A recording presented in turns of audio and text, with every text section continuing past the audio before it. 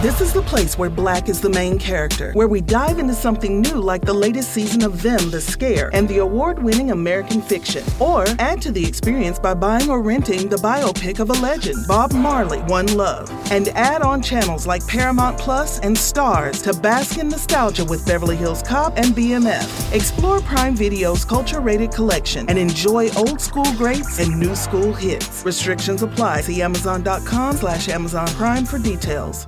At Parker, our purpose is simple. We want to make the world a better place by working more efficiently, by using more sustainable practices, by developing better technologies. We keep moving forward. With each new idea, innovation, and partnership, we're one step closer to fulfilling our purpose every single day. To find out more, visit parker.com/purpose. Parker, engineering your success.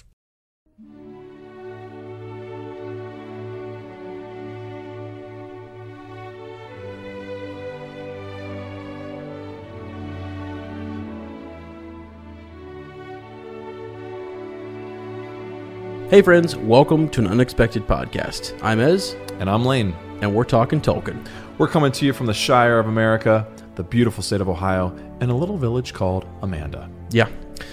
This is gonna be something special, guys. Something real special. We've got something incredibly special lined up for you. We have, dude, I just want the suspense to keep building. I know, me too. We have something massive for you guys. Well, it's a special day, too, when we're releasing this. It's a special day. When this is being released, it is Oscar Sunday, which is in the world of film, which we're kind of part of because Right. Lord of the Rings is the best cinematic endeavor of all time. Right. Yeah, so it's big. So we had the amazing privilege and honor and just freaking good time. Uh-huh. Right. Yeah. Of sitting down with Tammy Lane. Yeah. You may not know Tammy's name, but you definitely know her work. Tammy is a lady who brought Lord of the Rings to life for you, whether you know it or not. In the original trilogy, she worked on creating the orc prosthetics and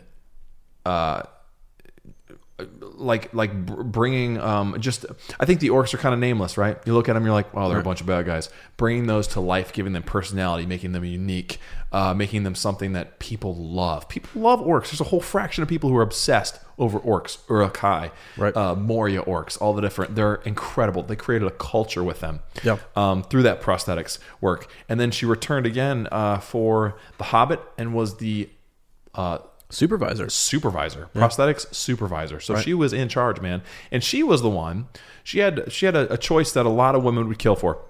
She had to either choose to work on Dwalin or the King Under the Mountain. Right. So it was either Thorin or Dwalin.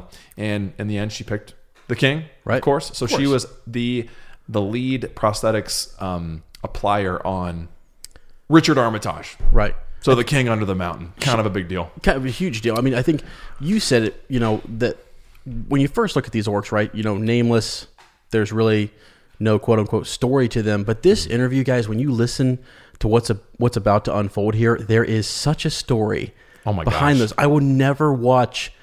There's a particular scene, and I will not spoil it, that she's going to talk about. And it just, there's a name now associated with this scene, not just hers, other people that she worked with. It was so incredible, guys. We just had the time of our lives doing this. We should quit the podcast now. Yeah. If it wasn't for you guys, I think we probably would. Right. If you guys weren't reading with us and our best buds, we would stop right now because you just can't get any higher than that. She is an incredible human being. The reason we're releasing this on Oscar Sunday is because Tammy's won an Oscar for a little film you know as Lion, Witch, and the Wardrobe from the Chronicles of Narnia for working on prosthetics and helping bring that magical world to life, which, as by the way, is my record for views in a cinema. I saw it 5 times. Oh, really? We were like, I think I was 17 when it came out as a junior. I remember when you were obsessed with it, yeah. Bro, 5 times, I think, in like 4 days. Yeah. I went a couple of days after high school let out, after school was over, and watched it by myself. That's love, man. That's love. That is. So won an Oscar for that. And you think, okay, someone who wins an Oscar is that established. She's currently working on Orville, which is a Seth MacFarlane space comedy thing. Right. She's big. She's supervising the prosthetics in that. Right. You'd assume someone like that's kind of hard to talk to. Probably has a bit of an ego. Tammy has none of that. Yeah. I felt like I honestly felt like we were talking to an old friend when we were talking to Tammy. Yeah. Like an old pal we knew from college. Called her up and we're talking to her, and she just like, you'll hear in this interview, she lets it rip. She doesn't stop telling us stories. I think more often than not, all she said was, I got a story for you, or here's a story for you. Yeah, let me tell you another one. Yeah, and which is what we love anyway, because we just love talking stories. You guys know that. Yeah. So you guys, I'm rambling, but all I'm telling you is you guys are in for a treat. Yeah, and this is something so rare. I mean, her giving us this platform to talk to her, and really honestly, I'll tell you what it is, guys. It's because, and she says it, this experience was one of the best experiences of her life. Yeah. She had such an incredible time being a creator in Middle Earth, and she loves talking about it. And so she wants to perpetuate that and share that. And really, she's doing it for us. She's doing it for you because she loves it so much. So this is kind of cool. It's almost like it's sort of fitting that it's right after Valentine's Day and on Oscar Sunday. It's a love letter to you as fans of the books and the films. She's taking us behind the curtain. Yep. You get some sweet behind the scenes stuff in here that, and bro, I think there's some exclusive stuff. I mean, unless you were on the crew working on the movie, you don't know, because I pride myself on being obsessed with the appendices. You are. And watching everything I can. And there was almost every story she told. I'm like, didn't know that. Had no idea. Right. Oh, that's the full story. So yeah. Yeah, it's unreal, guys. I just can't, so take a listen. It may be a bit long.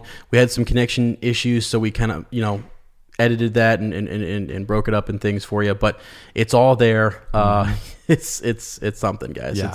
It is worth a good listen. So and this is, and again, this is almost like selfishly, it was amazing for us to, and I told her this too. I'm like, our friends from our book club are really excited to hear this, but like, we're really excited to hear it ourselves. Right. Yeah.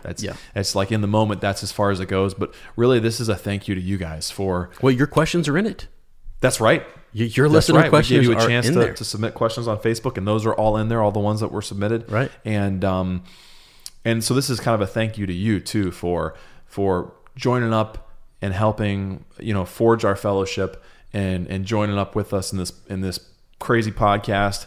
And we want to reward you for helping make it happen, man, and contributing the positive energy. So this is a present for you guys too, as much as it was for us. So yep. So all right, guys, we'll take a quick short break and we'll be right back with Tammy Lane.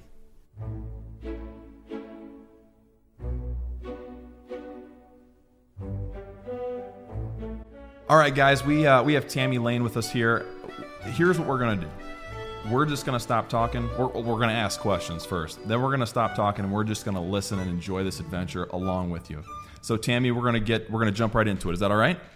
That is all right. But I want you to talk back to me. I don't want to be, know. Absolutely. We're gonna have a conversation then. I want a conversation. Okay. We can do that. We were kind of hoping you'd say that. That's excellent. That's great. Okay, so our first question is, we're a couple of Midwest boys, and we know the Midwest was your home growing up as well. Can you tell us a little bit about like where specifically and when your journey began as an artist? Well, I basically had always, drawn and painted as a kid growing up. There wasn't a time that I wasn't sketching in a notebook, and I would actually get in trouble in school for sketching in notebooks and not paying attention.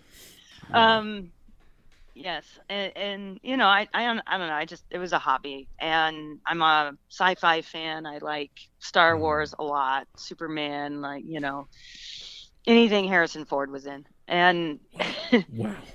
Same.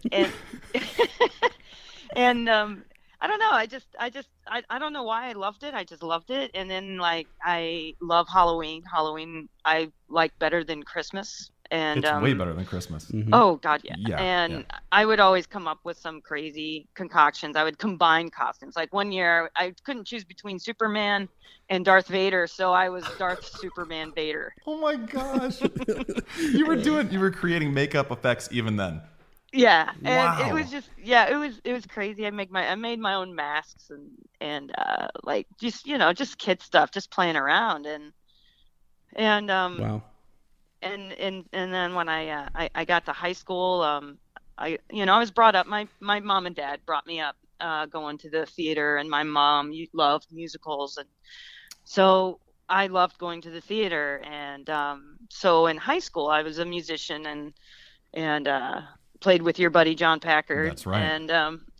And me and him were quite the twosome, because I would always try to outdo him, and he would always just be better. Was he first chair and you were second chair? Yeah, Is that kind of what's going on? Oh, yeah. The struggle, second man. chair. That's a real That's struggle. what happened between Lane and I. So Yeah, different instruments. Okay, whatever. Yeah. Well, let's just say that John. Sorry to go off script here, but No, it's all right. let's say John could afford the private lessons. Uh-huh. So he would get private lessons, and then he would bring them back and teach me what he learned on the private lesson. Gosh. Wow. But anyway, but yeah, so our music instructor, Mary Jo Papage, she was a music director of this play called Sweet Charity, or this musical at Peoria Players, because I grew up in Peoria, Illinois. That's right, and yeah. and I asked her if there was any way that she could probably get me in to like help paint sets or just help out anything behind the scenes. Yeah. And she said sure, and she told me to come to the theater and introduced me to a man named Harold Breitenbach. And he was kind of the foreman of the theater, in charge of building the sets and painting and all that kind of thing. But he also had a love for makeup effects. And so we became really good friends, and he started teaching me stuff, just fun stuff, and he would do haunted houses. So I would do like makeups at haunted houses for him when I was a teenager. Yeah. It was just fun. It was whatever. And then, so it was just a hobby. And then I went to Bradley University in Peoria, Illinois, and I majored in art. And just trying to find, I actually had an athletic scholarship. And so I wasn't even too concerned about what sport? What I was softball. Wow. Oh my gosh. That's cool. Dang, that's like the total package, man. Yeah, right. You can do it all. You can do it all, Tammy. Yes, jack of all trades, master of none. Yeah, yeah. Kind of thing. Yeah. And so anyways, well, I found this love of, behind the scenes theater and stuff, like that. So how the makeup thing kind of worked, after I got to Bradley, I was doing a show, and I was running the light board actually of this show, and one of the makeup artists didn't show up, and I got called by the stage manager. Hey Tam, you paint? What are you doing? Come down here to the green room. We have to change 15 dancers into cats from the Cats. Oh my gosh. And we have 8 minutes to do it. Oh my gosh. So I ran down, and that was the first time I ever really saw Krylon grease palettes and all that kind of stuff. And they had pictures taped to the mirror, and they're like, just pick one and make it look like one of these, like from Broadway, And I'm like, oh, okay. Mm-hmm. It was like an amazing 8 minutes, because I ended up doing 3 dancers, and it was the adrenaline was amazing. So it was like actually the first time that the makeup bug really caught me. Yeah. But then, so then I went to Bradley, and I majored in art, because, it just was I don't know, I just thought it'd be fun or whatever. And I was more involved in sports at the time. And, well, you pinch hit and you hit a grand slam. That's incredible. When your life story comes out and you write your memoirs, it's going to be 8 minutes and cats. Yeah. That's got to be the title, right? Right. Cats in 8 minutes. That's amazing. Yeah. So it was fun, and I still did try to do a lot of community theater, just because it was kind of my escape. Yeah. Like from sports in college, and then after my sophomore year of college, I was a catcher, so my knees were really bad, and I ended up giving up the scholarship and stopped playing ball. But I still remained at Bradley, and I really dove into the art culture there. Man, that's so cool. and then after, like, so my senior year, I actually was trying to get a degree emphasis in graphic design, and my whole plan was to move to Chicago and just become a graphic designer and live downtown, and that was going to be it. Mm-hmm. And then I had a little bit of a nervous breakdown, like midway through my first semester of my senior year, and I'm sorry. And yeah, sorry, I have another call coming in, but I'll ignore it. Is it Seth? No. Did you just ignore Seth? Oh, okay, that would have been that kind of would have been like a highlight. I'm actually ignoring my mechanic that is working on my car right now. We'll give you a ride. We'll be there. We'll be there in 24 hours. So, well, anyway, a friend of mine told me, I'm like, what am I going to do? I don't want to be a graphic designer. Just, what am I going to do? And so my friend, I literally was at a bar on a Wednesday night at a bar called Desperados, talking to my friend Amy, and I was telling her, what am I going to do? Like, I'm going to have this useless degree, and it's just been a waste of money, and I can't waste this money, And my friend told me about this this class that went out to LA,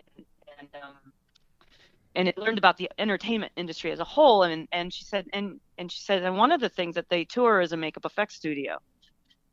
Wow. So that my ears perked up, and so I went, but you had to like go through an interview process because like 60 students were trying to get into this class, and the professor can only take 10, 5 girls and 5 guys. Wow. So he had to evaluate and like go through a process.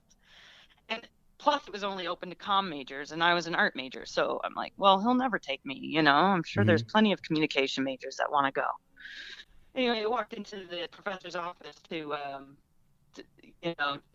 sway him to allow me to try to get into this class. But he ended up, long story, choosing me on the 10. And so I was on my way to, this 2-week interim class in LA. And so what I didn't realize is it was $2,500 extra to go. Oh, wow. On top of the tuition. Right. And so my parents are in education, so they don't make a lot of money. And we're a couple of teachers too, so we understand that. Yeah. And back in the 90s, now even today, $2,000 is like a lot of money. Yeah, so at a drop of a hat. Yeah, for sure. I asked, I didn't know, and my mom was like really, really sorry. She was, it broke her heart because she couldn't really money to give me for this class. Yeah. So I was upset. So I decided I'd go to Chicago for the weekend to see a friend. Yeah. And just hang out. And so I came back on the following Monday morning at 6 a.m. and I was getting ready for my first class. And when I came back from out of the shower, I went to, put some jewelry on, and I discovered that all my jewelry was gone out of my jewelry case. And I lived in a house with 5 other girls in an old Victorian across the street from the university. So I kind of called out, into the hallway, okay, which one of you bitches took my shit, and one of my roommates came down there like, oh my God, that's right, you weren't here this weekend. She goes, well, we were sunbathing on the roof of the house, and we left the front door open, and they had found a woman in the house just taking random stuff off of people's dressers and cash or jewelry or whatever. And one of my roommates saw her and chased her out of the house, but they filed a police report. Sounds like she might have been a relative of Smeagol or something. Looking for rings. Right? Yeah,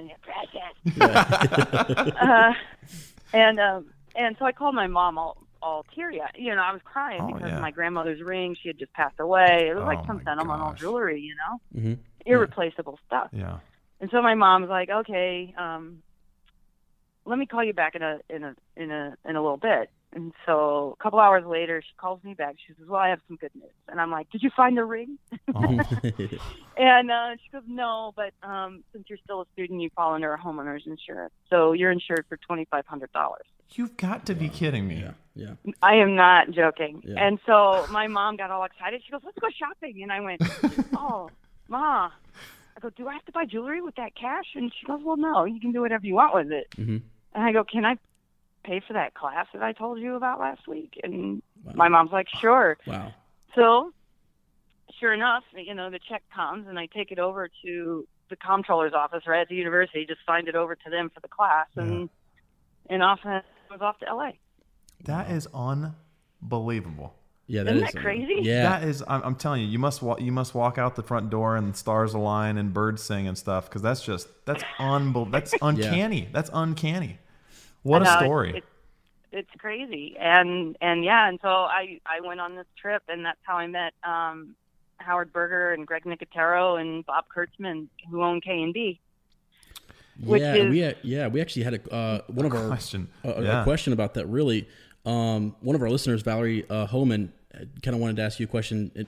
It kind of leads into your K&B experience, maybe before that, but like you kind of answered it, and the story, like the fate, the stars aligned. You the getting 8 minutes to turn in, the cats in 8 minutes, right? But she kind of just asked, what inspired you to become a makeup artist or prosthetic, artist, or like were you just born to be? It just seems like you were born to be. I don't know, because as a kid I didn't really care about it. Yeah. It was.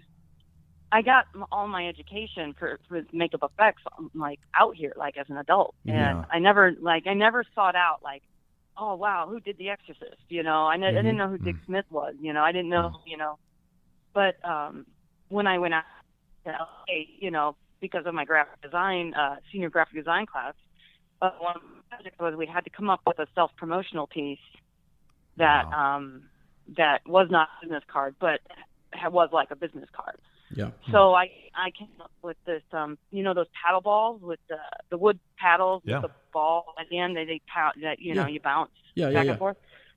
So I decided that was going to be it, and I designed my name, a logo, information on it, and then and so I took 10 of those out to LA, and so I gave one to Howard Berger. Mm-hmm. And when I walked into his studio, I just fell in love. Like that was it. I was like, I have to work here. Yeah. They had just finished From Dusk Till Dawn and Eraser with Arnold Schwarzenegger. Oh, wow. So they had the crocodiles, the animatronic crocodiles in the shop, and they did a demonstration, and it was amazing. Mm-hmm. Yep. Wow. Yep. And I was just like, I said to Howard, I go, how do I work here? Yeah. And he basically said, go back to Illinois, graduate college, and then move to LA and call me. And that's basically what I did. And how did you feel? How did you feel when he said that? I was just like, yeah, sure, right. And your people will call my, you know, saying that, I didn't. But because I gave him the paddle ball thing, it sat on his desk, and he ended up playing with it for months. Oh my gosh! So he's staring at my name all the time. That's genius. And so when I called, and he knew exactly who I was, and so, I kept calling, and he wouldn't call me back. He was either on set or in a meeting. He was really busy. I'm like, okay, he's blowing me off. But then finally he called me, and he goes, hey, I remember you. Are you still looking for work? And I go, yes. Yeah. And he says, well, we started a big show, and we need hands in the shop just to sweep floors and stock shelves and do whatever menial work. Mm-hmm. $7 an hour. Do you want it? And I went, absolutely yes. Wow. So I started the following Monday at the shop, and I was sweeping floors. I was cleaning clay out of big stone molds, and then just by being there, I was the only girl in the shop that wasn't working at the front desk or like a secretary. Mm-hmm. Wow. It was this huge boys club. Yeah, yeah. Wow. So, yeah. And, it felt like I was jailbait. I don't know. And, and anyway, these guys were like incredibly nice to me. And one guy, his name is Big Al Tustis, and he is Big Al. He called me over after a few weeks, and he goes, hey, you want to learn how to make a mold? So he showed me how to make a mold. So then I started making molds. Wow. And then I started, so I just went around to every aspect of the shop and just learned everything. Yeah. Learned how to use an airbrush. And I was a painter, so that's what I wanted to do, is like paint these amazing things. And so I learned all these skills, anything from fur transfer to painting to molding to casting to, all the finishing work. Right. Yeah. And so then one day Greg Nicotero comes up, and you guys know who Greg Nicotero is, right? I don't. He basically created Walking Dead. Oh my gosh. Show. Okay, there you go. Yeah. So he's the N in K&B, so he's the middle partner, and he actually said, hey, we're going to Santa Fe, New Mexico to shoot John Carpenter's movie, John Carpenter's Vampires. Would you like to come for a week and help set up the trucks and hang out? And I'm like, yes, absolutely. Mm-hmm, mm-hmm. So I went, and I was part of the team, and I was, rigging blood gags and helping out and, whatever. And the guys that were doing the main makeups were like going in to work like hugely early in the morning. And so Greg says to me, he goes, hey, you want to do makeup, right? And I go, yes. And he goes, well, if you do 2 vampires, that means instead of us coming in at 5 a.m., we can all come in at 6 a.m. Wow. And I'm like, okay. Works both ways. And so then all of a sudden I was making up main cast vampires on a John Carpenter movie in 1997 in New Mexico. Holy cow. And then and I was there for like 3 months on location, and that's kind of how it all kind of happened. So when you go home, I'm sorry, go ahead. No, go ahead. I was just going to ask, when you go home to Peoria, do they just start shouting Tammy, because it's like the Rudy story. That's freaking amazing. That's so inspiring. Oh my gosh. Wow. So, okay. That's where it started, huh? Yeah. I'm sorry, go ahead. Yeah, so so then I was bit, and then evidently they thought I did such a good job. So basically, when I got back to the shop after the show and was working, Howard Berger was looking to take somebody to Luxembourg for a movie called Talos the Mummy, and so Greg Nicotero's like, you should take Tammy. She's great. She runs around and blah blah blah, and Howard's like, okay. And so I got to go to Europe then on my second show. And then we were there for like 4 months, living in Luxembourg. Wow. And that's when Howard and I became best friends. Like, he's my best friend. So yeah, we got a close connection. And so after that, he basically brought me on to everything he could. And and it just kind of unfolded from there. Does that start off as like a contract, or did they just say, "Hey, do you just want to go?" Did they hire you for it essentially, or is it just like you were part of the team? Come on, let's go, and pack your bag. Well, how it works is the guys that K&B, they negotiate how many personnel they can take and how many personnel they'll hire locally wherever they go. Yeah. And then they put together their team, and then the contracts come for the production company to us. Okay. Wow. That's actually... So we actually, I'm not working for K&B while I'm on location. I'm working for the production team. Yep. But I am brought on by K&B. By K&B, yeah. They facilitate that. Yeah. Man. Gotcha. Wow. Well, that's quite a start. That's awesome. Holy actually. That's a great cow. Yeah. Okay, so those are your origins, right? That's where you've come from. Is it okay if I give you a listener question real quick?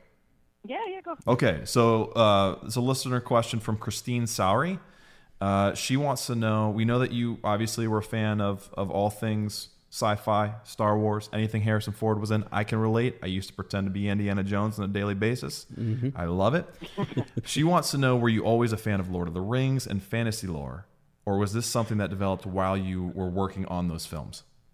It developed while I was working on the film. Okay. I did not read Lord of the Rings. I did not even know who Tolkien was. Mm-hmm. So you were like Viggo Mortensen. Viggo had never read the book, didn't know, right? And he ended up becoming his Aragorn. son. Yeah. His son said, "Dad, you have to do this movie." He wasn't going to do it. Right. Isn't that amazing? Thank God that his son. Yeah, and Hank, I think he was like 10 years old at the time, and that's the prime. He had read The Hobbit, and he was reading Lord of the Rings, and he's a big fan. So he did it for his son. That's and crazy. Now, Right. That's amazing. So is it okay if we kind of start walking into Lord of the Rings? My biggest question is, how did you get involved with the trilogy? How did that happen? I mean, did they come hunting for you? Did you find it in the ad section of the paper? I mean, how does that happen? Well, okay. So one of the things that I was doing for K&B, they were sending me to New Zealand to do Xena and Hercules. Oh my gosh. Stuff. Yeah, and that was like Richard Taylor, right? And their crew. Right.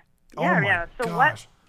So Weta was doing was doing Hercules and Xena, and then when they got Lord of the Rings to prep Lord of the Rings, they could not handle Xena and Hercules, and Richard Taylor and Howard Berger are good friends. Mm-hmm. So he basically gave Xena and Hercules to Howard, and then Howard then took me down to New Zealand to work on those, and then on a weekend,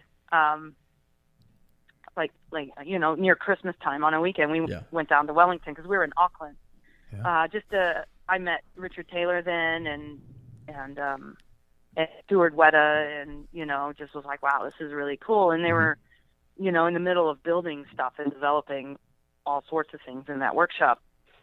And what was Weta like then? Because I mean, I've seen like snippets from behind the scenes stuff now, and it's like full fledged, like movie set top of the line. What was it like when you started working there? Was it a lot different, or were the bones pretty much there?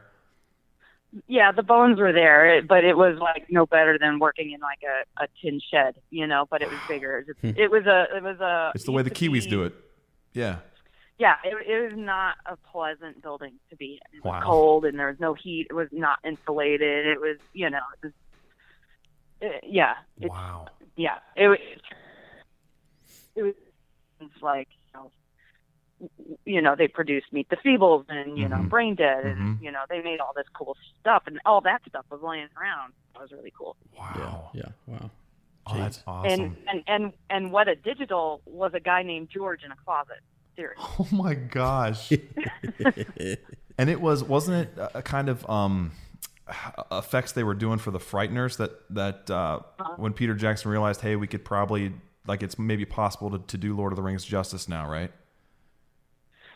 Yeah, well, actually, from the how he got, he wanted to make King Kong, and he was dealing with Miramax, I believe, at the time, and they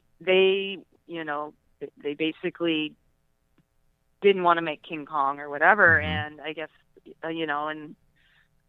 or was it? Oh, he was at Universal. That's right. It's something like that. So convoluted. I don't want to misspeak or anything. But basically, one studio, he wanted to make King Kong, and the studio went, well, how about you make this project that we have in development, which was Lord of the Rings, because we're interested in doing it in New Zealand. Oh my gosh! And then if you do a good job, we'll let you do King Kong. Oh my! I had no idea that's how that all shook out, because I've heard him talk about how much he loves King Kong, that story. Oh wow! I mean, I don't know the details. I mean, it's like Telephone. I'm sure. Right. I don't know the details or anything like that, but I know it was something that he wanted to pursue one thing, and then he got sidetracked to do something else as a means to do the other thing. That's amazing. Wow. But yeah. So, well, anyway, I'm back in LA after my last Xena tour. And plus the fact, one of my dearest friends is Gino Acevedo, who you mentioned in your letter. Yes. Yeah, he was the guy that taught me how to airbrush, and he's the best airbrusher in the business. He was in charge of Gimli's prosthetics, right, during Lord of the Rings? Yes. Yeah. Yep. Him and Dominique Hill. Yeah.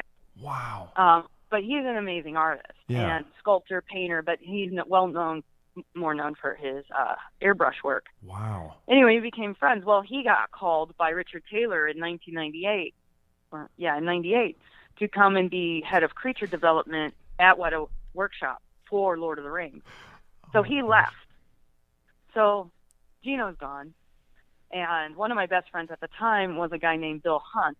And they were looking for sculptors. And Bill was an amazing, talented sculptor from Nashville, Tennessee. Wow. And he ended up inquiring about sculpting position at Weta, and he ended up going down there too. Two of my best friends are down there. Yeah. I'm still in LA. I'm still working at the shop, and everything's fine.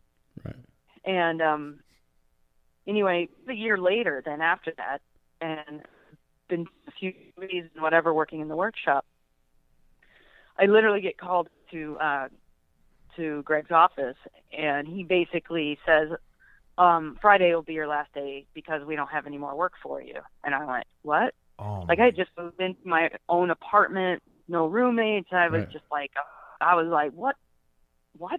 Yeah. Wow. And they laid me off, and I just didn't understand why, because I could see a lot of work still in the shop. Yeah. Anyway, that was a Wednesday. Thursday night, the phone rang. Get out of here. Phone rang. Well, and it's like 11 at night, and I answer. I pick up, and they said, I go, hello, and the voice on the other line says, hello, Tommy. This is Richard Taylor. And I went, aha, very funny, Bill, and I hung up. Oh, wow. And then the phone rang again. And I picked up again. I went, hello, and I go, no, don't hang up. It really is Richard Taylor. Well, what? He goes, well, down here at Weta, we were just wondering what the availability, or you'd be interested in coming in, being an on-set prosthetic artist for us. And I was just dumbfounded. Wow. And I just kind of went, I go, well, funny enough, I just got laid off at K&B, and I am available. And he's like, great. He goes, when can you get here? And I said, 2 weeks. And he goes, oh, I was hoping sooner. Oh my gosh. And I said, well, what? I go, well, what were you thinking? Yeah. And he says, 4 days. I went, how about 7 days? Yeah. And he went, 5. And I man, they wanted you bad. That is awesome. So basically that's kind of how it happened.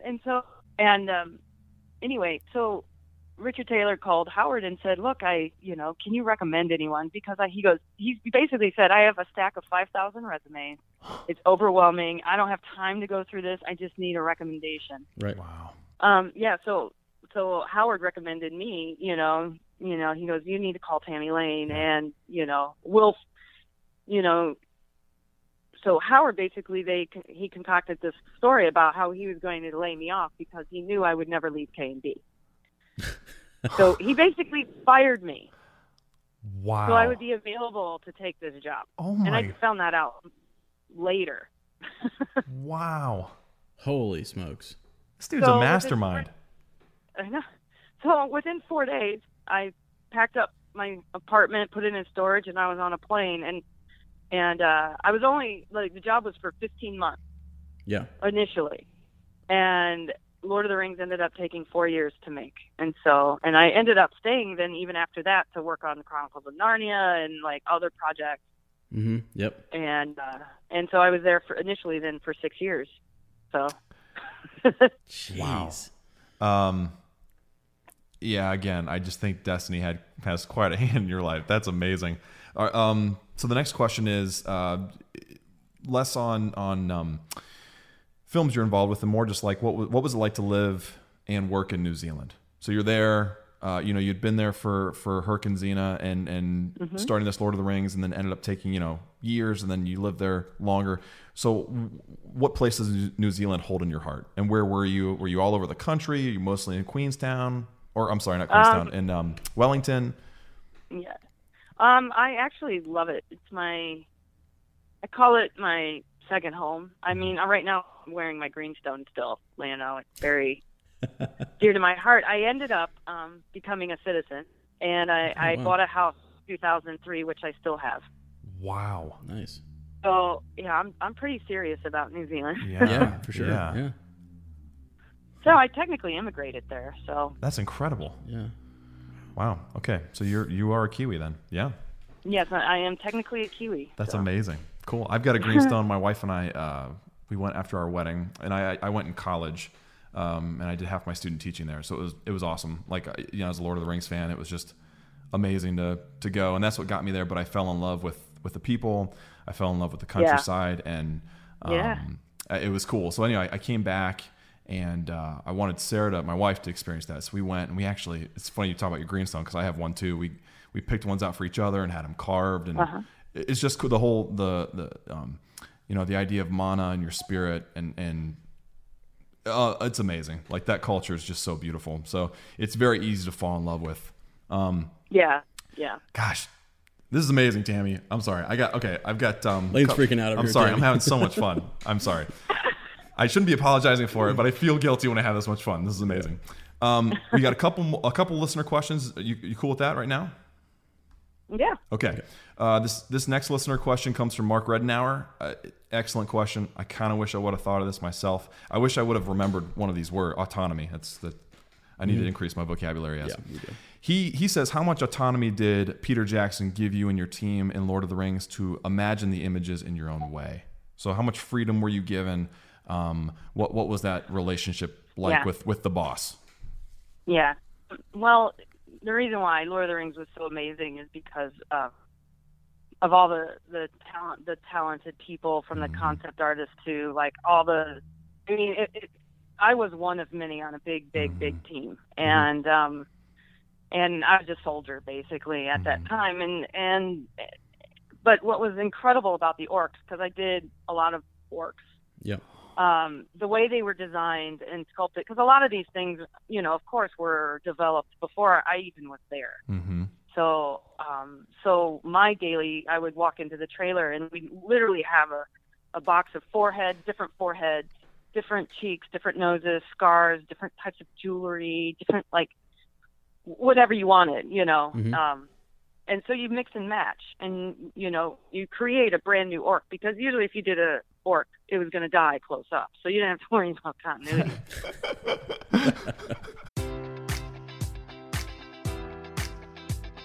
Enjoy all your favorite sports like never before at BetMGM. Sign up using code Buckeye and receive up to $1,500 back in bonus bets if you don't win your first bet. When you register with BetMGM, you'll get instant access to a variety of parlay selection features, live betting options, and the best daily promotions in the business. And with BetMGM at your fingertips, every play and every game matters more than ever. Place your money line, prop, or parlay bets with the king of sportsbooks today. Sign up using code Buckeye and receive up to $1,500 back in bonus bets if you don't win your first bet.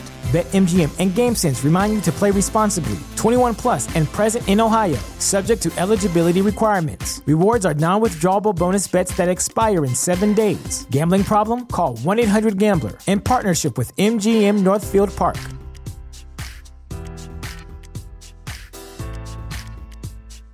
This is the place where Black is the main character, where we dive into something new like the latest season of Them, the Scare, and the award-winning American Fiction. Or add to the experience by buying or renting the biopic of a legend, Bob Marley, One Love. And add on channels like Paramount Plus and Stars to bask in nostalgia with Beverly Hills Cop and BMF. Explore Prime Video's culture-rated collection and enjoy old school greats and new school hits. Restrictions apply. See Amazon.com/Amazon Prime for details. At Parker, our purpose is simple. We want to make the world a better place by working more efficiently, by using more sustainable practices, by developing better technologies. We keep moving forward. With each new idea, innovation, and partnership, we're one step closer to fulfilling our purpose every single day. To find out more, visit parker.com/purpose. Parker, engineering your success.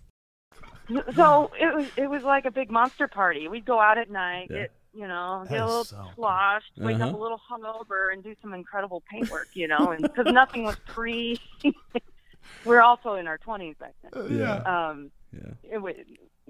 Nothing was pre-painted, because it was just like we just kind of, would just whatever we felt that morning. We kind of kept the colors within a certain range. We didn't get too crazy. Like there's no fuchsia. No paint or anything. Although one guy started to go that direction, we had to rein him in a bit. But it was hugely like creative on that end, and just all the concept artwork, and just being in New Zealand, as opposed to Hollywood at the time, nobody said no. Yeah, but Hollywood, everybody says no. But everybody's like, okay, we'll figure it out and make that happen. And I'm like, how the hell are you going to make a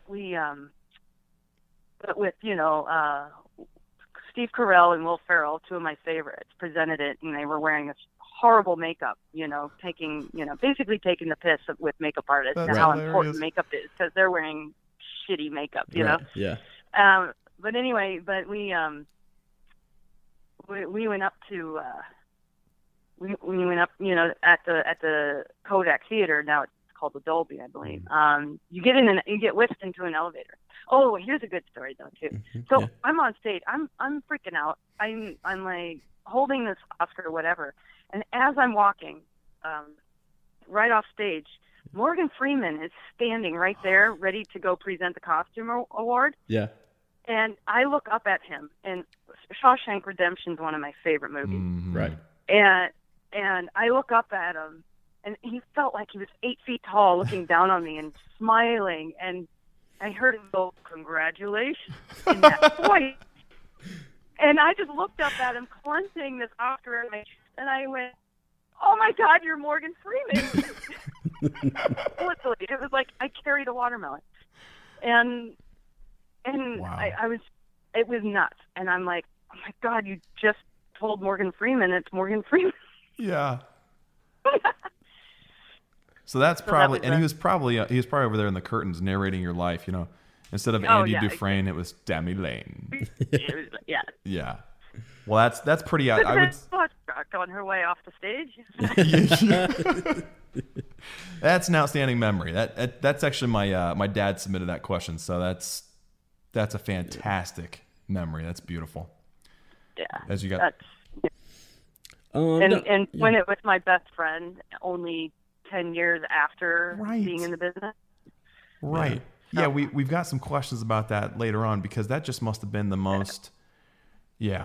I mean, you want me to just? Yeah, let's go to those. It must have just been the most surreal. Like, this is the guy you sold yourself to, that we know now, by a paddleboard, and just this unique, original way to get him to remember you. You try to get a job from him. He remembers you. You go and he gives you your first working experience, and then opens all, helps you open all these doors for yourself to build this career. And then you receive the highest honor you can in your industry next to him.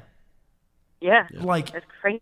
Again, I there's a huge sense of destiny has a huge presence in your life. That is amazing. So we have some questions. You want to jump around, Ez? Is that okay? Yeah, jump around, because she's answered a lot of these. So that's true. Yeah. So you told us a little bit about Oscar night. Is there anything else that you'd like to give us from that? And then also just that was my takeaway from how amazing that experience must have been. Give us it through your eyes and what that was like. Well, the whole Oscar experience. Yeah. Well, what was crazy is the story I was going to tell you before the Morgan Freeman one. It's like when you're there. So when you get taken up, you get into an elevator and you go to the top of the building, and it's all press. So the first thing you do is you take a photo for publicity, mm-hmm. and you take it with the people that presented it. So I have this really whacked out we treated it like one of those old family portraits. Will Ferrell, I'm sitting in a chair, demure, and the three guys are behind me. And Will has his leg up on the chair, it's just crazy shit. Yeah, that's hilarious. Yeah. And then you go into an interview room, and they're yelling questions at you. They call on 3 reporters to ask any question that they want. Yeah. And it was funny because right before we went into that room, Howard, who's a huge Friends fan, looks over and sees Jennifer Aniston and yells at the top of his lungs, "Oh my God, it's Rachel Green! We got to meet Rachel Green!" So he pulls me out, as we're trying to go into the interview room, and we go up to Jennifer Aniston. And he goes, I'm sorry, we had to meet Rachel Green. I'm Howard Berger, and this is Tammy Lane, and we're holding Oscars. And she was so sweet. She goes, "Oh my God, congratulations." She didn't even care that we were calling her Rachel Green. That's hilarious. Oh, that's funny. And then of course we go back we answer the questions, and then the third room is, another photo op, and you have to stand on 3 X's. And so all these, it literally is Hollywood. Mm-hmm. Boom, flash bulbs everywhere. Wow. And then at the end of it all, you get back in that same elevator, and it drops you down to the lobby level, and there's a bar there. Mm. And of course, everybody's in watching the show. So there was nobody at the bar. The crazy thing, when we see guys coming out of the elevator that just won, was the guy that did that documentary, March of the Penguins. Oh my gosh. Oh yeah. So they had those stuffed penguins with them, and they were all speaking French, and they were just dumbfounded. And I'm they're carrying these giant stuffed animals of penguins, and I'm like, well, that was surreal. We get into the elevator, and I'm like, did a bunch of penguins just walk out here? And Howard's just grinning ear to ear. And so we go down, and we exit the we exit the elevator, and we go to the bar, and we order a gin and tonic. I don't even know why we got gin and tonics. Mm-hmm. We don't normally drink gin and tonic. It was quench, like we were thirsty, you know. Yeah, that feels like the Oscars, a gin and tonic. And then, and then I did a shot of tequila, and then I was just so like dumbfounded. And then there's another little bar over, and I could see these women like having popping champagne and all that. So I went over there to see who it was, and it was all the wives of the men from March of the Penguin. Oh my gosh! And they were all celebrating, and they all had these little finger puppets on the penguins, and so I just sat there and drank their champagne with them, and for the rest of the show, I didn't even go back in to the show. Wow, that's crazy. So this is after you won, right? Yeah. This is after you. Yeah. So you're on that high, and then you just literally. It's true, like, because I imagine them. I guess I didn't imagine, like, you know, you wouldn't go back into the show. I imagine the after party afterwards, but you get that award, and then you just go start drinking. Yeah, you're like so relieved, thought your nerves are gone, and then you just wait for it to end, and then go to the governor's ball afterwards. Wow. Yeah. And then you get to meet, when you're holding one of those trophies, you can talk to anybody. You can go up to anybody. Yeah, of course. Oh yeah. Yeah. Like my date wanted to meet J-Lo, so I went up. I'm like, hey, Jennifer, this is my friend, blah, blah, blah. And, like, she loves you. Wow. That is awesome. The power, right? Yeah. Yeah. As Howard said, you just have to. Yeah. When you have it for one night, if you're lucky. And so. Right. It's kind of like. I was like, it's like a lightsaber. Oh, yeah, there's a photo. We did a shot, like, when we acted like our Oscars were lightsabers, and we were, like, we crossed them. You know, you know. So that photo Disney has at there's a restaurant in California Adventure that has that photo in the restaurant. Oh my gosh! Wow, you're cool. Lighting Ez's face up with all these Star Wars references. He's the biggest Star Wars fan I know. He has another podcast. It's a Star Wars podcast. Yeah, Rebel Watch. Wow. We love Star Wars. So when you said that in the beginning, I'm just like, I'm already. He's lit up. Yeah. Bigger fan than I was before. Right. So, that's crazy. Well, I think we got like. Do you have time for 2 more questions? Sure. Okay. All right, Lane. Let's narrow in here, buddy. You got to get our listener questions in, right? Yeah. Okay. So I've got a listener question from Michael Charles. He wants to know which character's makeup and prosthetics took the longest to apply. But you answered that pretty much, right? That was that birthing Uruk-hai. Birthing Uruk-hai, yeah. And then he wants to know if you have a favorite. If you have a favorite prosthetic, or maybe even a favorite actor who you applied, or stunty or whatever that you applied prosthetics to. Well, here's a good story. So you know how I said that usually when we did orcs close, like orc makeups, that they would die and there's no continuity. Yeah. Except for one. And what happened was, you know, these stunt performers would come in and they'd sit down and they'd go to sleep, and an hour and a half later they'd be orcs and whatever. So, So we didn't really pay any attention to what we were doing. We were just like, it was like just doodling on somebody's. Right. Yeah. And so, like, I was trying to figure out how to make them different. How to make them different. And I ended up stepping back and stepping on a piece of chainmail, and it broke in half. And I looked down on the ground, and I was like, instead of scarifications, like, and I thought about, like football helmets, footballers that they have stickers on their helmet for like good plays that they've done or touchdowns or whatever. Yep. I'm like, these orcs, when they do a kill, they pierce their skin with a piece of fucked up chainmail. And so I'm like, okay. So I started playing around with that, and they ended up lining up this chainmail, like just down the center of this orc's face. Like, start at the top of his head and went down all the way to his chin. Yeah. And anyway, so the stunt guy's name was Lee Hartley, is his name, who was wearing it.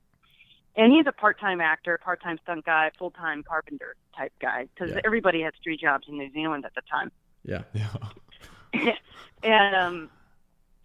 And so anyway, and he walked on the set, and Peter Jackson took one look at him and went, "I love that makeup," and he wrote lines for him. So he's the orc. He's the orc in a scene with Christopher Lee. With Sauron. I know that scene. And his line is, "The roots grow deep, my lord." Mm-hmm. Rip them all down. Yes. Yeah. Yes. So that orc with the chainmail down the nose. Mm-hmm. That's your orc. That's one of my orcs. Tammy, that's like my favorite orc. I love that orc.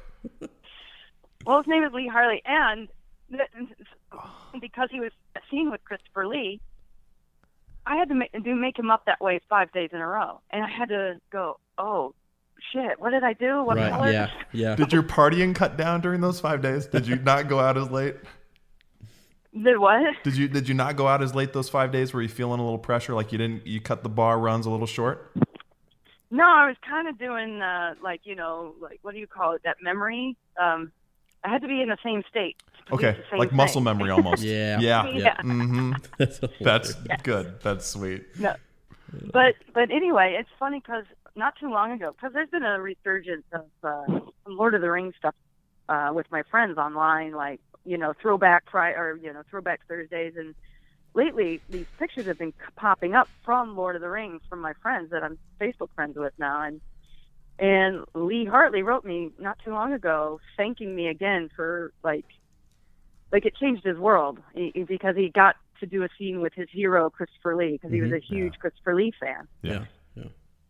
And he's like this crazy orc in that has lines that he was supposed to die and ended up getting a scene. So that's crazy. I would say that's probably my favorite story from Lord of the Rings. Man, that's awesome. And I had no idea. That's exclusive. I did not know that story from that orc. That's unreal. That's unreal.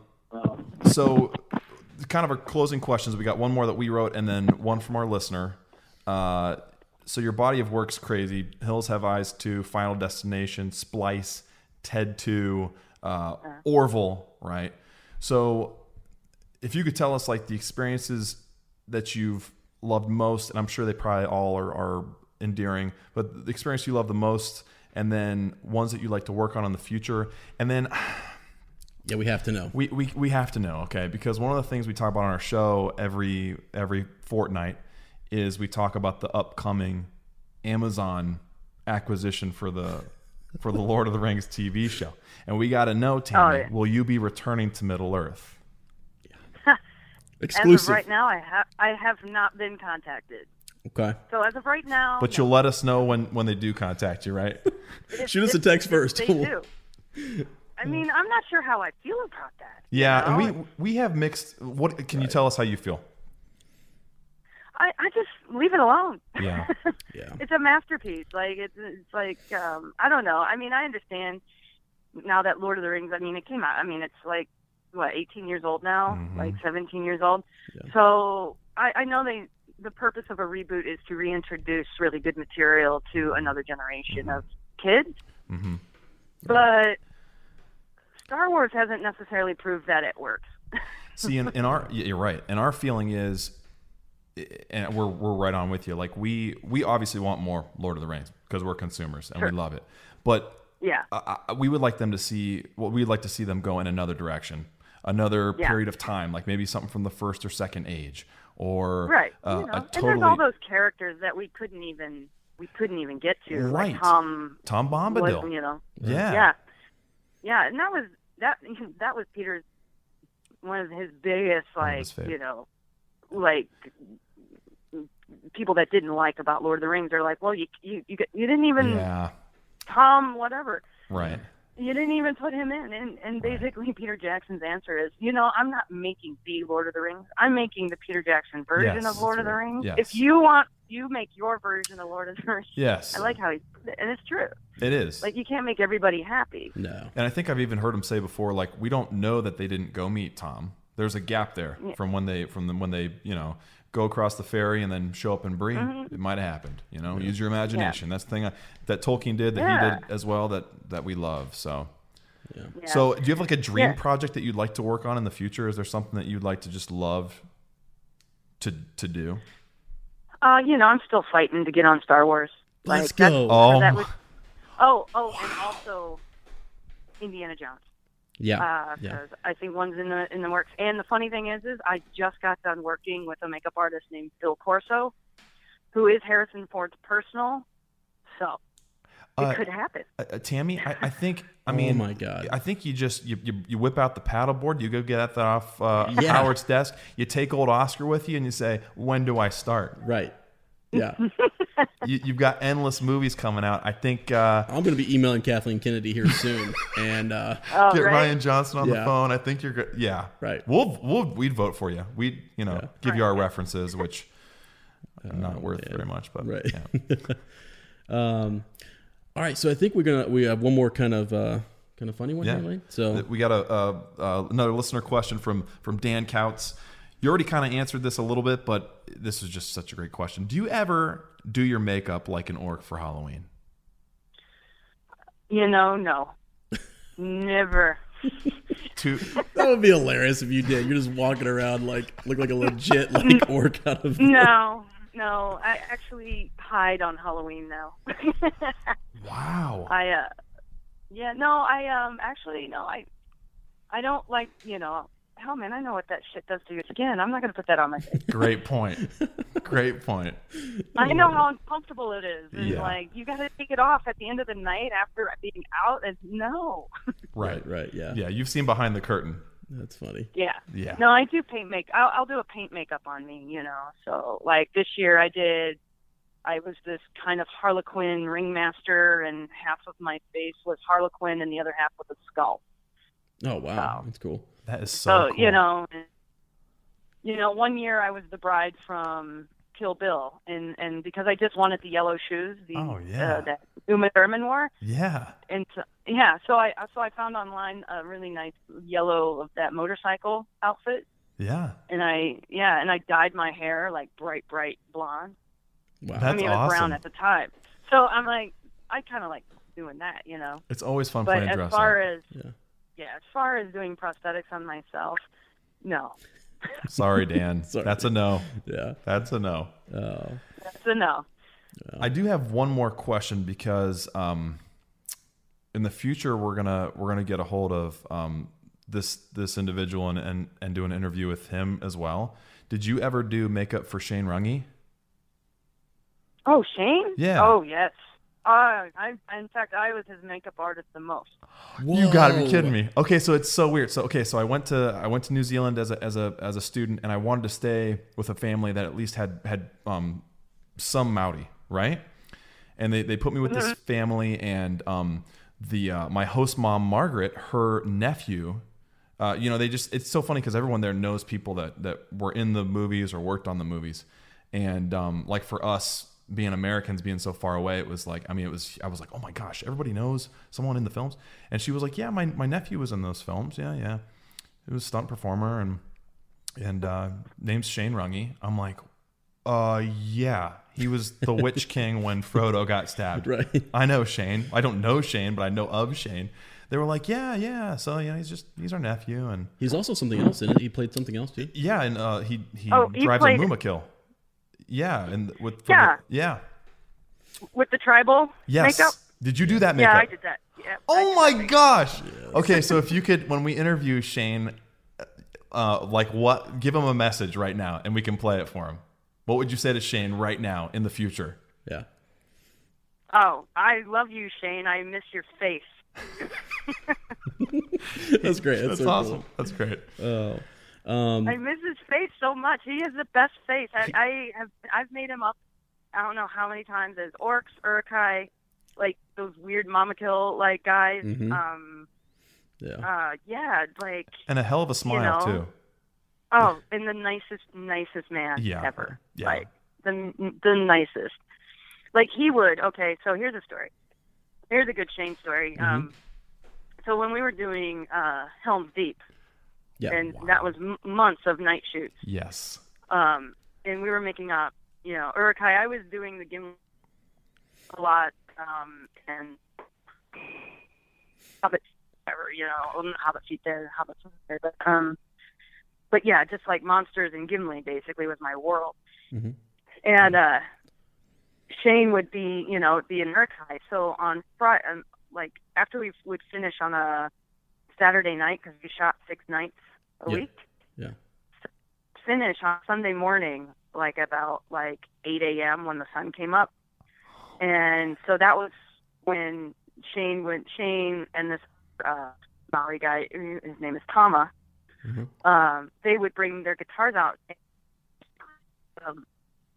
Trucks were in kind of a circle, like a covered wagon circle, and in the middle we had picnic tables, and so when these guys would de-rig and get out, so many of them, it took a lot of time. Yeah. So one by one, and you know, one by one, we would get out of costume, and then we'd have, you know, cooler of beer. Yeah. So people would just have a beer, relax after work in the sun. It's beautiful. And Tom hold a session every morning. Wow. The sun came while those guys are amazingly talented, you know. Right. Yeah. And they would just lead. You know, people would sing, and they'd just do stuff. And that was Shane. You know, he was always smiling, happy. What we were doing was tough, and people were getting sick, and the hours were crazy, and it was raining, or we had rain towers, so you got wet either way. Yeah, yeah. Wow. And oh man. Anyway, he just, you know, he was he never was in a bad mood, never, you know, always there to pick everybody up, and just basically go look how great this is. This is great. This is going to be sad when it's over. Right. Wow. Yeah. He's an amazing guy. He's definitely the heartbeat of that stunt. Huh, that's so cool. Wow. That's so cool. Well, I mean, he's we're just Facebook friends, but he's always wish me happy birthday. He'll comment on stuff, and I've never even met the guy. So that totally fits with what you're saying, and we're excited to talk to him too. And now we can pass on the words of Tammy. Yeah. Yeah, and tell him that I want him to move to LA so we can work together again, and we can put him in suits. And yes. I know K&D would love to have him as one of their suit guys. You know. Oh my God. So we are now a messenger. Getting him out of New Zealand though. Yeah. Yeah. We're a messenger for Tammy Lane. I mean, what else can you? That's pretty cool. That's great. Yeah, that's pretty cool. We're gonna add that to our resume. Yeah. Okay, Tammy. That's all the questions we have. We just want to thank you, obviously, for joining us and answering our questions, answering our listener questions. It might not seem a lot, but to us, it was massive. And to all our fellow book clubbers, our listeners, this is going to be like the treat of a lifetime. They're getting an inside look at someone who's incredibly talented, who had a direct hand in the films that they love so much. So. Yeah. And Tammy, I also want to tell you too, my students, before I was coming out here, I told them what I was doing today, and they looked you up and everything, and they're in art, they're in doing all sorts of stuff artistically and stuff, and so it was just kind of cool to hear you say in the beginning, you're doodling, you're this kid in school who was just drawing and stuff, and so to those kids, they always feel kind of the academics is not really my strong suit, so I'm going to play this interview for them, and hopefully they'll. That's awesome. They'll eat it up. Yeah. So, Well, just quickly, how I decided to become an art major. Yeah. Was I was a senior in high school, and I was going through a breakup. My boyfriend dumped me, and I was sitting in calculus class, and my calculus teacher, Miss Canty. She was lecturing about matrices or something. I don't know. I could care less. Yeah. And I was drawing in my notebook. But how she lectures, she is one of those walkers.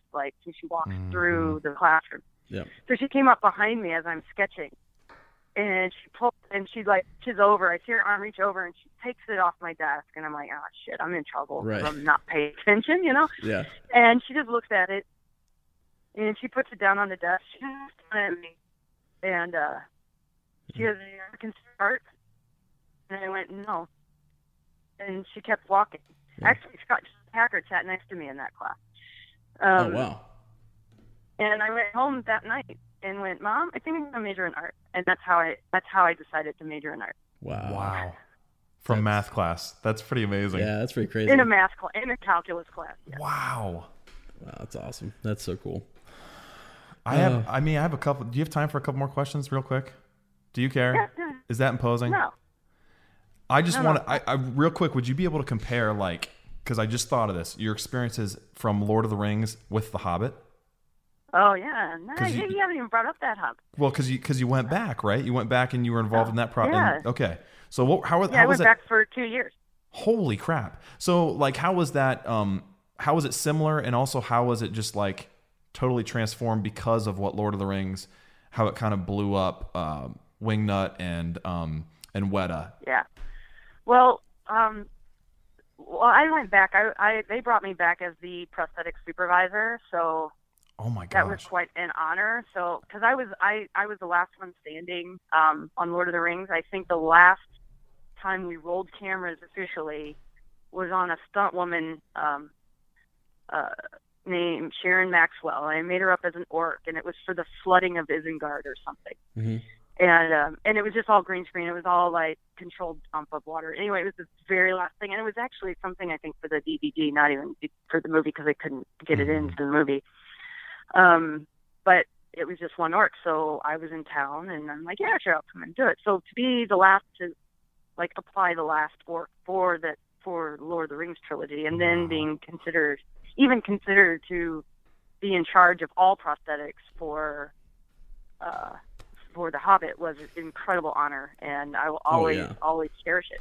They called me on Thanksgiving, and offered me the job on Thanksgiving of 2010. Gosh. Wow. And I was supposed to go I was on, get this. Okay, this is a good story. I'm sorry if I'm boring you guys. No. Tammy, let's cut it right there, okay? I mean, we could talk all night. This is fantastic. Yeah. So I was supposed to go to Detroit with Howard Berger, do Oz Great and Powerful. Wow. And then after that, I was lined up to do Hitchcock with Howard. Jeez. So I had those two movies, and basically I called up Howard and I said, guess what? They, Wellington called and they offered me this job. And I know I said yes to you. I just don't know what to do. And you know what Howard said to me? He said, you're fired. He goes, you can't say no to that, no matter what. He goes, you're fired. I'm firing you. You are not on with Oz Great and Powerful anymore. You're not on Hitchcock. I'm firing you. Probably the only boss you could hear you're fired from and be like, it's probably going to work out for me, right? Yeah. Yeah. Oh, yeah. Okay. But so I went down there, and yeah, it was way different than Lord of the Rings, but it wasn't bad. Like, it was just different, like different technology. We had the silicone, the process, everything was different. We were doing dwarves and not hobbits. Right. We had one hobbit and like 13 dwarves and 26 dwarves. We made two of each day. There's stunt, photo double. Right. Yeah. Well, 3 actually, and a scale double. So wow. And I had a team of 16 people, and they're all pulled from all over the world, and it was a great experience, but definitely was different. There's more at stake, I guess. Probably. Yeah. Whereas the Lord of the Rings felt like just a giant student film because everybody's just figuring it out and everybody's excited. Yep. Right. Yeah. But now we're sitting on a 3D HD 48 frame, a 5K, which have never been done before. Right. Mm-hmm. Not even by James Cameron, which is why Peter Jackson was doing it, because they kind of have a little rivalry in technology. Sure. Yeah. Wow. So it was just interesting to be there for all of that and have to figure out, I don't know, you guys have probably seen the behind the scenes stuff about, the color shifts that we had to contend with and all that. Yeah, because I remember specifically oh my gosh, sorry. In Mirkwood with all the mushrooms that are like funky colors and all the psychedelic colors. Yeah, and the door just to get them to look muted and normal. And then the door on Bag End, because when I visited in college, they were I don't even know how we had. The reason I was able to tour is because Peter Jackson had that perforated ulcer, and you guys had to switch around shooting, right? Yeah. And so I was taking my first tour of Hobbiton when it was they were building it, and I noticed that the door was super bright green. And I was like, wow, that looks a little funky. So yeah, that's amazing. I forgot about that until you brought that up. That's nuts.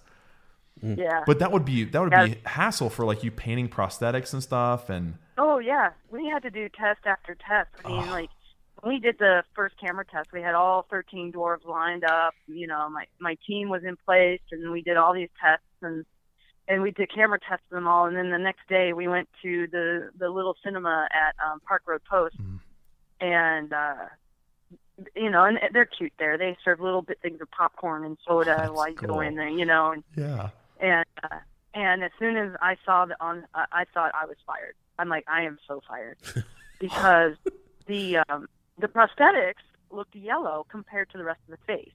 So you could see like the blends and everything were fine. It's just the color differentiation. It was reading differently on the HD because, you know, Lord of the Rings was film. Right. You know, and this is not only HD, it's 48 frames, which is more than a human eye can see. More information. Yeah. So, like, the technical aspect, and I thought, oh, shit. But then, you know, the production designer was like, what the hell are those colors on my set? You know, because we had shot on full sets and stuff. And it screwed with his set color. And then the costumer was like, what the hell is that doing to my costumes? Like, so all of us in the color, like, we're going, what, is this just not graded? What's this? And they're like, oh no, this is the way it's going to be. And so we all, like, from art department to costumes to prosthetics and makeup, you know, we had to change color and like the hair color. Even Peter King had to dye wigs for colors, just to get them to show up another color on screen that was the proper color. Did you have like a color? You know? Yeah. Did you have like a color theory, like translation guide or something? Like, did you guys develop a system where if it needs to be this shade roughly, you'd have to go over this way, or? Yeah, well, everybody kind of all the artists. Yeah. We figured out. We kept doing tests, and we saved the prosthetics, and we would pump the reds into the pieces. Okay.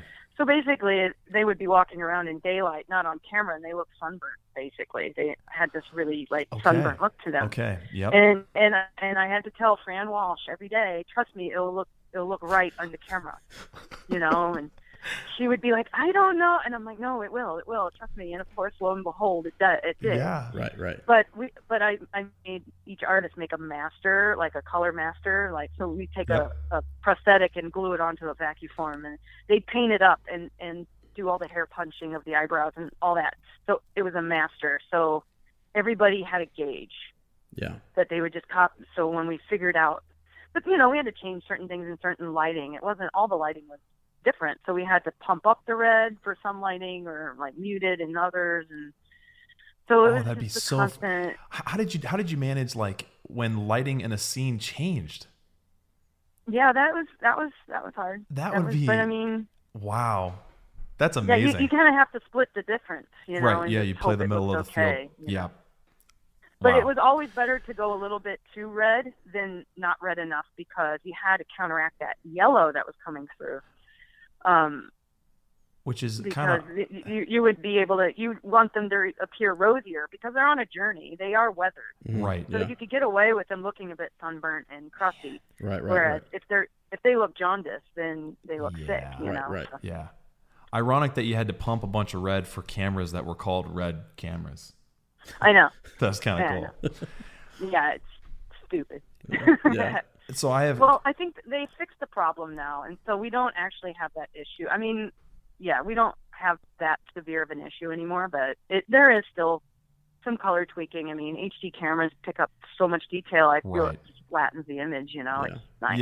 Yeah. I'm not a big fan. Yeah. That's very enlightening. Can I ask 2 more questions? Is that okay? Just 2 more.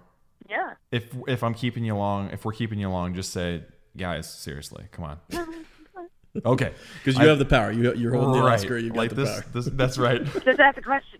Right. Okay. So the first one is, tell us about. I mean, there's all these pictures with you and Richard Armitage. Were you his main? Like, did you put did you transform him into the King Under the Mountain? Yeah, he was my main guy. Okay. I did at the beginning of the movie. I did Dwalin and Thorin. So I did Graham McTavish. Yeah. And then, and so I did both of them, you know, for like 6 months. And then they wanted Well, no, it would have been about 3 months, I guess. Okay. And then they wanted because at the time I didn't have 16 people on my team, I only had 10. And they basically said, we want all the dwarves on set at the same time. And at that point, some of the dwarves then would have to come in 2 hours early to get done, just to get through. So I basically told production they had to hire 13, we had to have 13 strong makeup artists for 13 dwarfs. Wow. Otherwise, you're not going to, So they basically, they gave me 6 more people. I got 2 more assistants and 3 more artists. Wow. So I had, So I technically had, I had 12 artists because the same artist did Philly and Killy because they didn't have much. Mm-hmm. Yeah, right. Yeah. Right.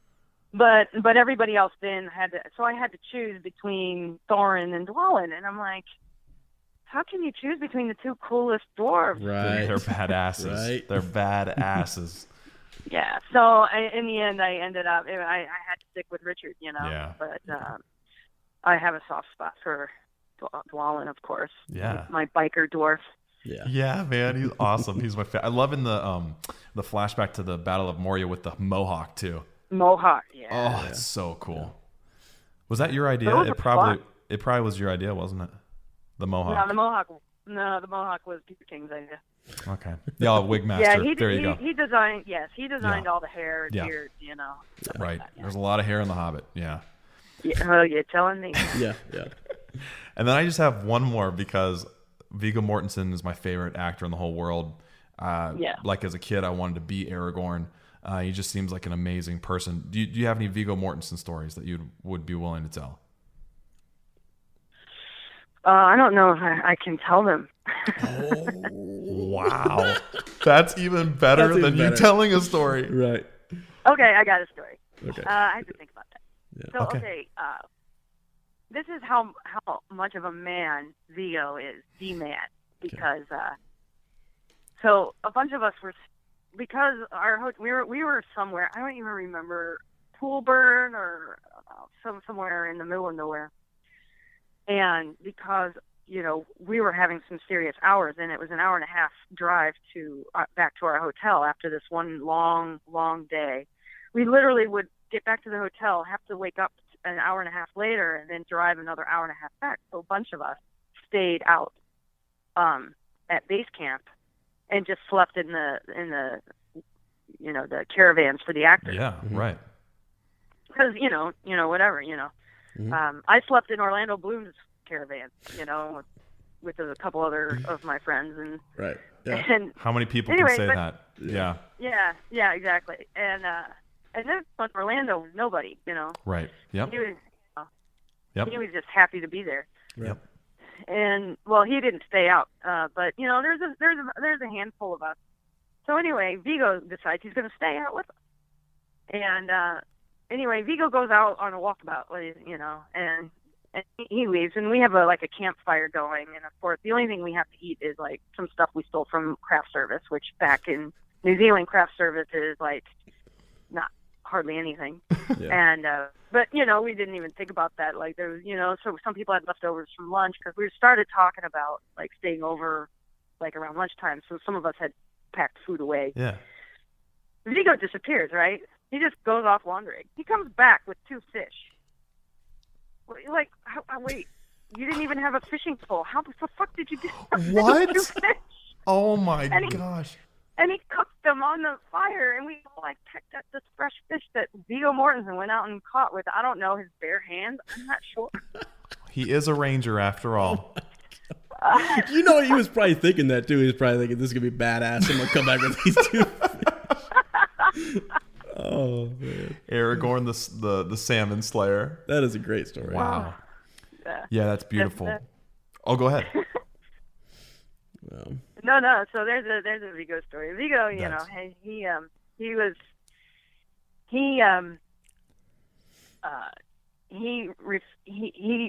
at first started getting made up in this converted school bus.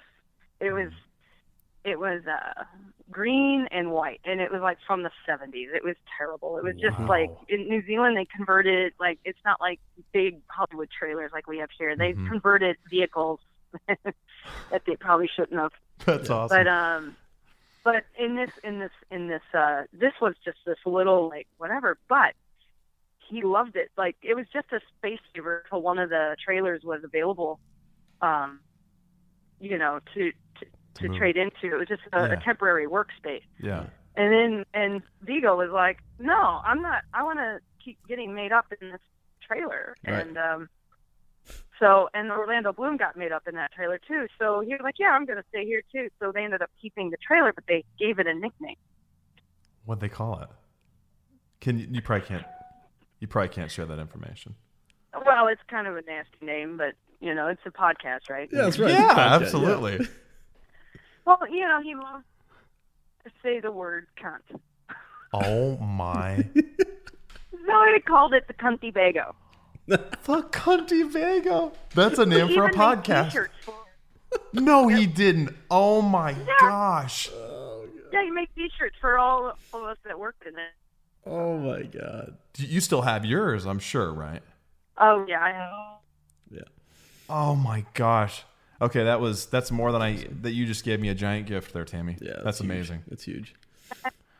Wow, the Cunty Bago. I still have that t-shirt. The Cunty That's amazing. Okay. Well, that was one of the best conversations we've ever had in our lives. Yeah. That was great. That was amazing, Tammy. Thank you so much for. Do you want another Vigo? Yes, I do. All right. So just how great of a man he is. So at the end of the 4 years, he's a photographer and an artist and a painter. Yes. And he does everything. Music and everything. Yeah. He gave each crew member, and let me tell you, there's like over 1,000 crew members. Yeah. He gave each crew member a picture of them doing their job. And he had it framed, and he signed and wrote a message on the back of each one of them. That's one of the most thoughtful things I've ever heard in my life. Jeez. That's incredible. So you have yours somewhere then, yeah? Oh, mine's hanging in my house right now. Holy cow. Wait, so he was taking those just on set and stuff? Like he was just kind of... Didn't he cover his mirror with photos too that he took on set? Yes. Like there was no mirror left? Yes, exactly. Yeah. Wow. Yeah, he covered his mirror and he just kept going, and it ended up just being this beautiful collage, you know, of wacky. That's antics. Nuts. So we just had Sarah and I just had our first baby, and she was a girl, so we named her Winnie. But when we have a boy, our first boy is going to be named Vigo, because I love Viggo Mortensen. So that just confirms my love for him. He seems like one of the coolest guys ever. Yeah. Yeah, he definitely is. Yeah, so that's amazing. Yeah. Tammy, this was incredible. You've shared, like, so much of the stuff you've said is just like blowing my mind too. It's like just this nitty gritty detail that was like someone who was there. It's just unreal. And you just kept I thought for sure. I don't know. You just figure, people who are as successful as you, right? Talking to a couple of normal guys, a couple of hobbits, that it would be like we'd have to, what was this like? And you just here's a story. You want a story? I got a story for you. You just keep telling us stories. I know. And it's like I thank you for that. That is what life's all about. It's all about shared experiences. Yeah. Gosh, it's unreal. Yeah, I love like it was one of the best times of my life, if you couldn't tell. Yeah, I can't. I mean, I can't even imagine. And like you said, it had to have had such a unique feeling because no one like outside of New Zealand knew Peter Jackson. No one knew what Weta was. No one knew Wingnut Films. And then you guys it mirrored what happened in the films, right? You were this fellowship that was secret, and you ended up changing the world. Yeah. And it's just. In changing cinema, it's amazing. So that would have been, I can't imagine having been in on that experience. And it's cool because it affects people all over the world. And I mean, to this day, I have a top 5, and it's all Lord of the Rings. I mean, those are my favorite films of all time. So, and the energy that you guys brought to that came through, and I think that's why it resonates, and it will always. Yeah, it was something like as we were making the films, as we were making the films, we were like, man, somebody should do the making of, like, do a movie of the making of Lord of the Rings, because it was so insane, like the stories, and like I just keep remembering, so stuff keeps popping into my head. Like I actually dug out an old couple old photo albums, because we didn't have digital cameras back then. Right. They wouldn't allow us. Well, they were just coming out. Yeah. For like consumer at a reasonable price. So, but we weren't allowed to use digital cameras because of obvious, we had all of our continuity was on Polaroids. Yeah. Or film that had to be taken to a special place that had a NDA, Yeah. So I have photo albums. Oh my. So if you want to send me did you give me an email address? I'll send you some photos. I'll take some photos with my phone and show you some crazy photos, because some of them are very, very funny. Absolutely. Yeah, absolutely. And this might be asking a little bit much, but like you talked about the Cunty Bago. If you could send a picture of you wearing that shirt, that would be the coolest thing ever. I won't put it anywhere. I just want to see it, and then I'll delete it, because that's amazing. But you don't have to do that. Hey, Tammy, was it something I said about the shirt? Yeah. I was like, oh, man. No. I didn't know if you heard me, but it's all my Lord of the Rings shirts are in my storage, and deep in storage. Oh, so that would be that'd be a fight. You'd probably find an orc that would pop up, and you'd have to fight to get there. So yeah, I probably No, that's the ring is at the bottom of the lake. That's right. Well, we just wanted to thank you a million times again for coming on and sharing your stories and giving our book clubbers something to go over and over. They're gonna lose their minds. They're gonna lose their minds. I mean, we did. This is probably the only episode we do that I'll go back and listen to. Yeah, and not just once, like a million times. So, it means a lot. It means a lot to us. But Tammy, we're probably going to take you up on where that. We're going to try to reach out to more people who just worked on the show, and like these stories that you guys. It's a once in a lifetime thing, Yeah, Shane will give you great stories, and I think maybe we should take it on ourselves as to try and make this behind the scenes movie. Dear God, Tammy, who would you want us to cast as you in this film? Oh God. Oh, I have no idea. Think about it. Get back to us. We'll contact them. We'll contact them. We'll tell them it's a thing. But that is a great idea, though. I mean, I'd eat that movie. I'd watch that. Yeah. I even love the what's his name? The guy who was going around and filming. His footage was a lot of what the appendices are, but they also when they re-released the blue. What's his name? I think his name is Mike. I just feel terrible because I feel like Tammy's just dancing around, dancing in her apartment. I'm like, God, we are such jerks. Yeah.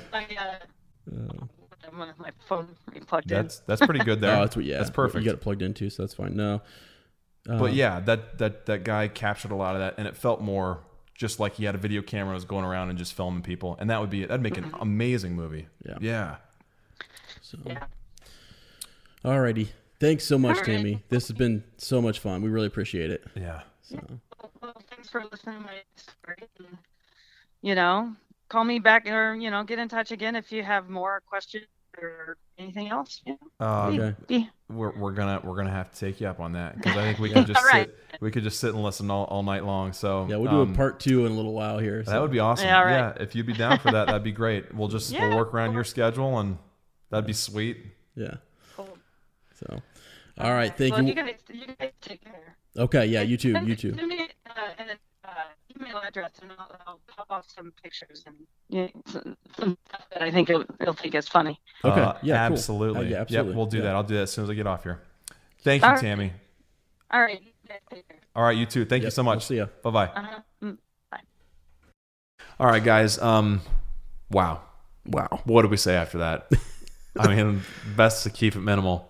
Yeah. That was enjoyable. That was refreshing. I mean, those are understatements, as. Yeah, it was. Big understatement. We tried. We wanted to respect her time, but like, she's just a salt of the earth, down to earth person who just kept telling us stories. I mean, like, I will never forget this day. I kind of felt like I was with no, never. I kind of felt like I was with Bilbo. Yeah. I mean, like, someone who's been in this world, who has lived all these adventures, and I'm getting to sit down right on the ground. Yep. She's sitting on the stump and she's telling me all these stories. Yep. Pretty amazing. Yeah. So you heard glimpses in there too that there are plans for more interviews for you guys too. Right. We do have a couple more people lined up that were involved heavily in the films that we are going to interview, and we want to share with you too. So there's a message in there. I couldn't believe that. Right? There's a message to our next interview, which is unreal. So we just kind of hope we can keep that going. That's right. That momentum. It's unreal. There, possibly even a part 2, guys. I mean, so be ready with some questions. I mean, I'm down for next week. Tammy, next week. I'm telling you, man. Can we meet at a bar halfway in Kansas? Quite frankly, guys, I mean, help us out. I mean, we're taking a plane out there next time. We're just going to sit down. We'll take the equipment. Absolutely. Could you imagine? That'd be amazing. Oh, man. So, I don't know how to wrap one of these things up. I mean, it was an incredible experience. Again, thank you so much to Tammy for taking your time and just being an incredible human being, and for your contributions to the world of Tolkien. Yeah. When it's all said and done, like, you helped bring a very important world to life for us. Yeah, and one other thing I wanted to say just to Tammy is, like Lane said, being that just this type of person, guys, I was blown away the whole time. I was having an out of body experience, just like listening to her tell this story. And I think that's what life is. It is one big story, and there are so many different threads in it. And it was unreal to hear this story. It was just so cool. It's one of those multicolored threads that's just kind of like stands out, and you want to know more about it. And also the message too that can go out to, like, my students, for example, who are those kids that sit in the back of the classroom and might be struggling, or working in the art class. The arts is their thing, and academics maybe isn't. To hear how the story with her teacher and all that connection, man, it's so inspirational, and it's something, man. Life changing. Yeah, I even took away a message for even us, man. Yeah. I mean, I was listening to that, and I was like, and we talked about it too. We've talked about this before. Is just this idea of destiny. Yeah. Right. I mean, you could see and that's what Tammy, and you heard it in her words, embraced her whole life. Yep. She embraced destiny. She, like, there was this thing, I mean, from her as a child playing, like, dressing herself up and doing makeup and stuff, into her, getting involved with those local theater plays, and then being thrust into the world of what she would eventually master. I know. It makes me think. Like, what should we embrace? What should we roll the dice on? Well, it's pretty cool. So yeah, the other thing, like maybe a last little message here, is that every day brings something new. Absolutely. And I try to remind my kids, every day is a new day. Every day you walk in here, it's a clean slate. We start over. We keep building. We keep working. We keep moving forward. Yeah. And I think, man, does her story not tell you that, like, I know it was fabricated in a sense, but the idea that, you're fired one day, you're hired the next day. Right, yeah. You know what I mean? You're next day you're in New Zealand working on, and you're almost fired so that you can be hired for something better. Yes. Yeah. And you just really, I don't know, it just. Yeah. And that takes a lot of forms in life, right? The end of a relationship brings a better one. Right. A darker day brings an appreciation for the beauty of light. I mean, yeah, it's amazing. And it's crazy. You were talking about story there for a second. I don't want to get away from that, or I don't want to go back to that. We just talked about it, but it's amazing too how we're all about hearing these stories, and how, like, through this podcast we've gotten to hear all of your stories. Oh man, exactly. We started this podcast with you guys listening to our stories, right? And it's so cool how it's paralleling the book that we're digging into.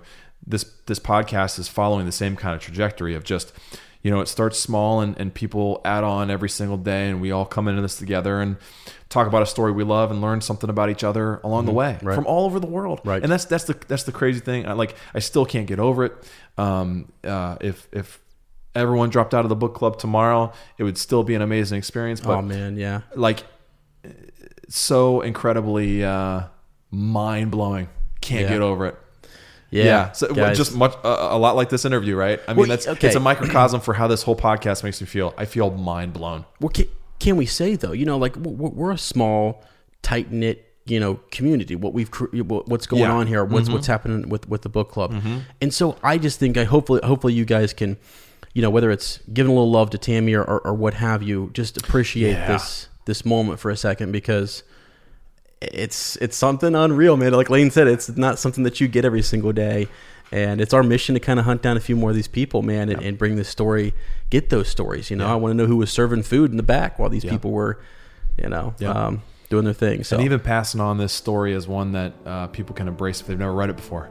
Saying like, man, you really got to read Lord of the Rings. It's incredible. Yeah. Yep. It changes your life. Yep. So yeah, dude.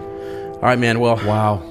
Well, we don't have to give a fortnight farewell. That's right. This was a little surprise, wasn't it? Right, a little surprise. So, I almost feel like ending it the way that Bilbo does when he disappears. Just all of a sudden. Right, just all of a sudden. We just got to remember one thing. Yeah. Frodo lives.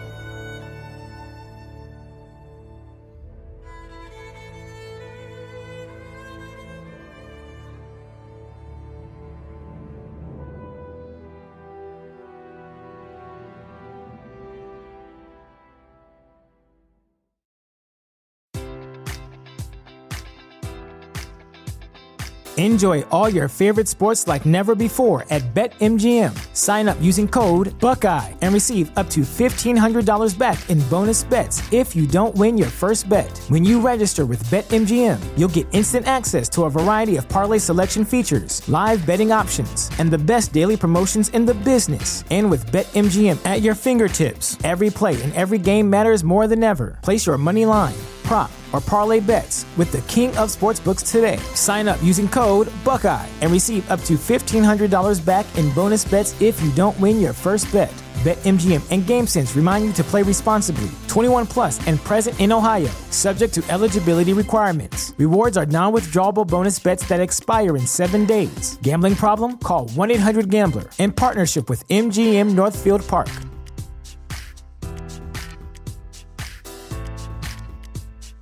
This is the place where Black is the main character, where we dive into something new like the latest season of Them, the Scare, and the award-winning American Fiction. Or add to the experience by buying or renting the biopic of a legend, Bob Marley, One Love. And add on channels like Paramount Plus and Stars to bask in nostalgia with Beverly Hills Cop and BMF. Explore Prime Video's culture-rated collection and enjoy old school greats and new school hits. Restrictions apply. See Amazon.com/Amazon Prime for details.